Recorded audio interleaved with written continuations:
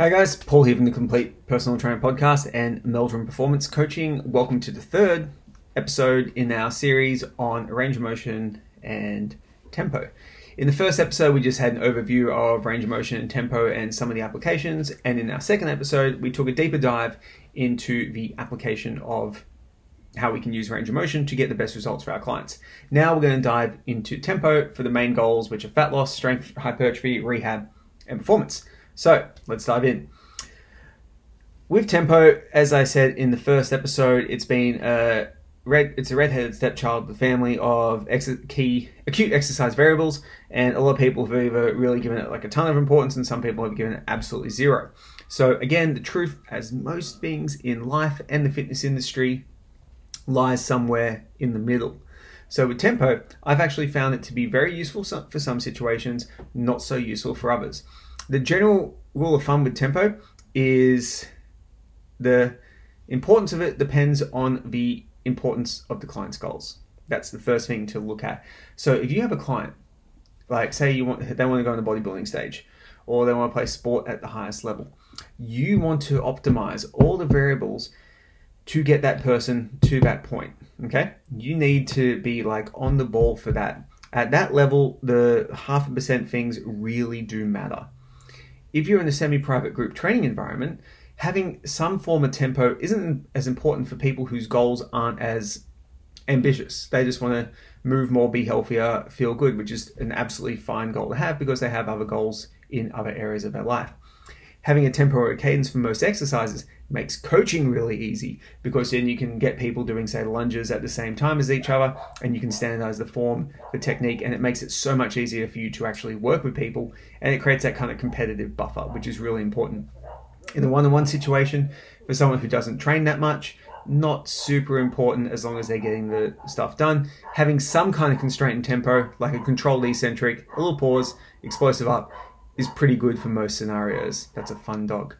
So let's go through each of the main goals. The first one is fat loss. So when we're training for fat loss, a lot of clients, we got to remember the situation here. It's similar to R.O.M.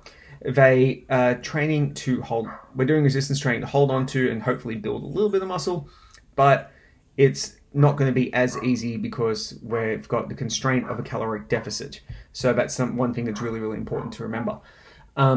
Is tempo as important as range of motion in that situation? Probably not. I generally won't stress out too much about it unless they're going for really high level type goals, really ambitious stuff, because they're already struggling. They're hypercaloric, they're tired, they're probably doing more steps, they're probably doing more cardio.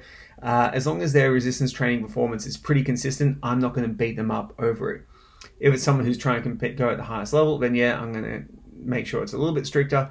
But again, because they're struggling so much, I'm not going to push as hard. Now for strength stuff, tempo is quite important. You need to optimize tempo for what the client is looking to achieve. So for example, if they're going to be doing powerlifting, there's a cadence they need to follow for each of those lifts. So tempo is a really key variable to get right. Example of that is the pause on the chest in the bench press. If you don't address that with tempo prescriptions in training and overloading that part of the range of motion and the tempo that it goes, you're making a big mistake. Having a client go through a powerlifting meet and never really work on pausing your chest and then trying to bring that in the last couple of weeks and expecting them to hit a bench PB is a big, big mistake. From there, utilizing tempo in the assistance exercises is a really powerful tool to help bring someone's overall total up. So let's look at an example. Let's say someone bombs their back all the time when they do their low bar squat. So they do the low bar squat, they drop, they have a tendency to round underneath that. As an example, they lose back tightness. All right, cool. Let's do some slow tempo good mornings. The outcome from a slower tempo good morning, not like 12 seconds or anything crazy like that, but having that will teach that back tightness and train that muscle isometrically in a way that's going to help that person be able to hold more weight in their squat. So by holding that position, putting more time and attention there, you have the ability to build more tissue, to build more strength and resilience, which is going to carry over to better performance. So again, the higher the strength goal, the more emphasis needs to be on tempo as part of the overall technique for the person to get the best possible outcome. For hypertrophy, whichever country you're in pronounces it differently. Tempo, if you're in a hypercaloric state, got that right, thank you. You're going to build muscle no matter what, but we want to build the most we can. What I like to do is actually match the tempo to the strength curve and where we're putting overload on the muscle. So what I mean by that is we can train a muscle in 3 different positions. The lengthened position, where we train it mostly at the end, the mid-range position, and then also the fully shortened position. Each of those positions of flexion, positions of strength for that muscle have a slightly different metabolic effect. Not something that's like incredibly important to do, but also have areas where they overload the muscle and get the most stimulus. So for an exercise where, the squat, for example, which we won't get the quads in the fully length. We'll just say the squat gets the quads in the lengthened position when someone goes all the way down, just for argument's sake. Probably benefit from a pause there to overload that position a lot more, and then to get strong in that position so then they can come out of it. The shortened position, the squat, the end range, is standing up straight. So there's really not much point, pausing there for any kind of resistance training benefit. It's more from a cardiovascular benefit versus something meaning someone can breathe again and not die when they do the next rep. The leg extension, for the other hand, it's not going to, when they go all the way down that range of motion and get in the stretch position, well, it trains primarily rectus femoris. They're flexed at the hip, so they're not getting fully stretched out position in the quad anyway. And the stack gets in the way, so, there's no tension there. But there's a ton of tension on the muscle in the fully shortened position. So putting a slower concentric and a pause in the shortened position will overload that exercise a lot more. This is really cool in terms of creating a high degree of stimulus in the muscle with using lesser load and then overloading that muscle relative to what that exercise does. So for lengthened position exercise, it's more of a slower eccentric, a pause at the end range of motion, and more explosive concentric. For shortened range of motion exercises, slower concentric, squeeze at the end, hold, build up some metabolites there. And for mid-range exercises where you don't go in the fully stretched or fully contracted position, dumbbell bench press is a great example of this. You don't get like a full stretch because the elbows are bent.